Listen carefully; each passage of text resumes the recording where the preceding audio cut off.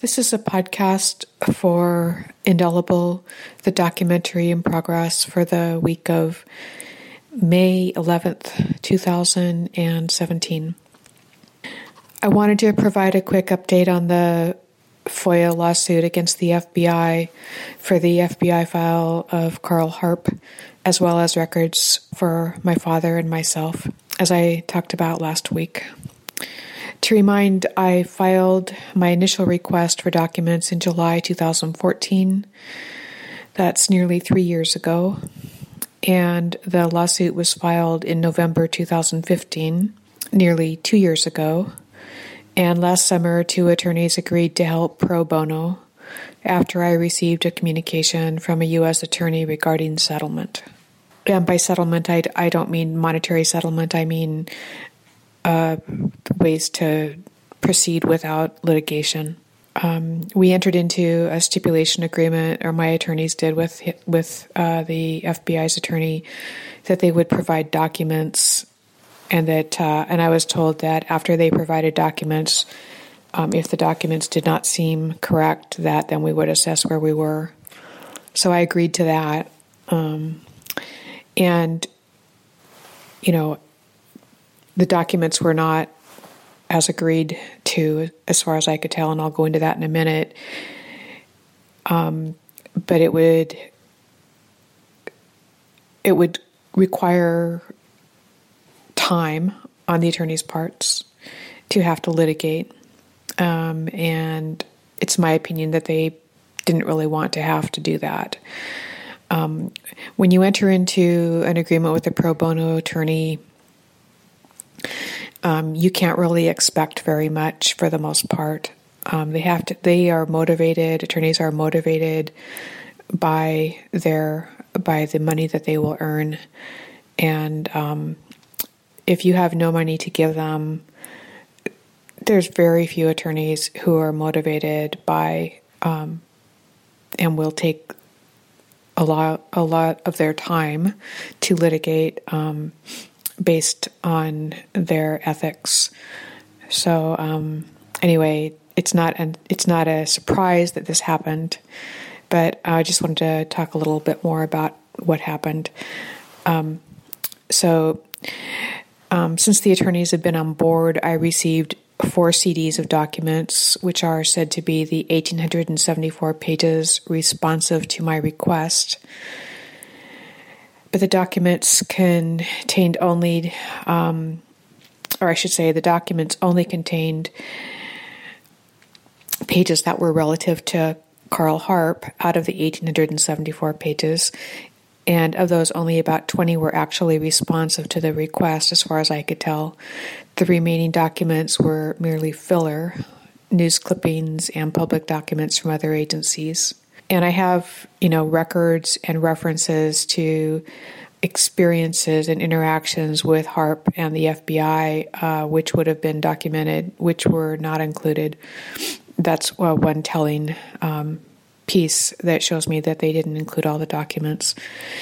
In addition, they provided no documents on my father or myself, and I should add that I also have documents which would be in their files from my and my father's interactions with the FBI, as I mentioned in my last podcast.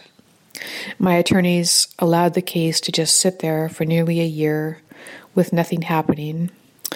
And a few weeks ago, they tried to get me to agree to something which would harm me and support the FBI from my perspective. They wanted me to agree to remove the request for the documents from myself and my father. And the reasons I was told to do this made no sense to me. But I tentatively agreed, thinking that at least it would help along the request for Harp's documents, which maybe was more important. But after further research, I changed my mind and I refused. I felt that doing so would mean the FBI would be given another 3 years to provide the documents, and as I said, this seemed like merely a delay tactic by the FBI, and I wondered, why did they need this delay?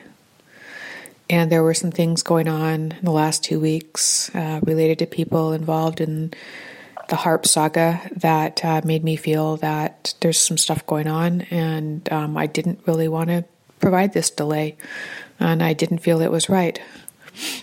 Also, the FBI wanted me to pay for the 1,874 pages they provided that were clearly not HARP's FBI file.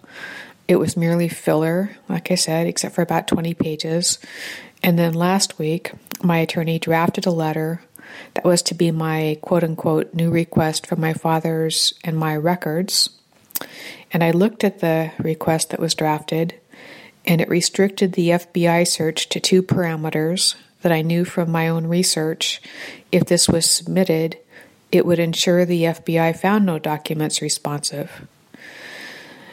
But before I jumped to any conclusions, I checked my concern about this with attorney Jesse Trentadue, who had a long battle with the FBI for documents on his brother, and also related to, his brother who was murdered by the authorities in prison, like HARP. Well, this murder was overseen by the FBI, and it also has battled them for documents related to the Oklahoma City bombing, because his brother was murdered because of that, a mistaken identity related to that case. And he concurred that limiting the search to these parameters would produce nothing. Now, why would my attorneys want to draft something that would produce no results? So at this point, I lost my confidence in my attorneys, and we parted ways. I did a search on the name of the FBI's attorney, who is, I am told, Brian Kipnis, and he is the chief of the Civil Division for the U.S. Attorney's Office in Seattle. He worked on the D.C. sniper case, and I think that this is important to note. So I just wanted to get this out and put it out in the podcast so that there's a public record of it before something else happens. I want people to be aware of what's happening before big statements are made or things are filed, because I'm told that I'm going to be experiencing all sorts of adverse actions because of my stance. So, I wrote to the FBI's attorney, and I said that I would allow the stipulation to continue if they would provide the documents.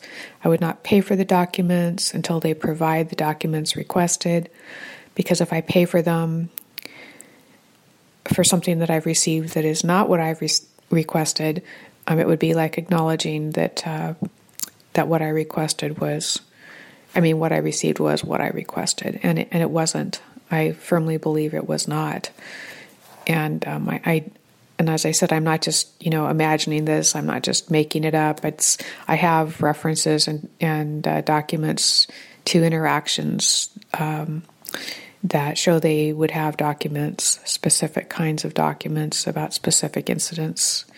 So we'll see what they do. I don't expect anything much, because I think there's a reason why they wanted my request for my father's documents and my documents to be separated out from HARP's request. And I looked at my initial request again, and those requests were right at the top. So the one for my father was the first paragraph. So my father's documents. So, there's something going on, and I don't know what exactly, but it's just me, me against the FBI and their attorneys, which is just so bizarre and strange. And, but you have to hold your ground. And I learned from Standing Rock, from observing their actions. Hold your ground, you stay in prayer, and you don't believe in corruption. And you pray for those that are on the other side. So I pray for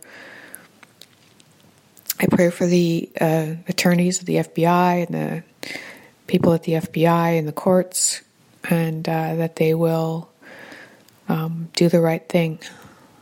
And that's all I can do. And by prayer, I don't mean, I don't have to explain what I mean by prayer, I don't think. But anyway, I learned a lot from watching Standing Rock, and I'm grateful for that. So anyway, so thank you for listening, and maybe next time I do a podcast, there'll be something positive. All right.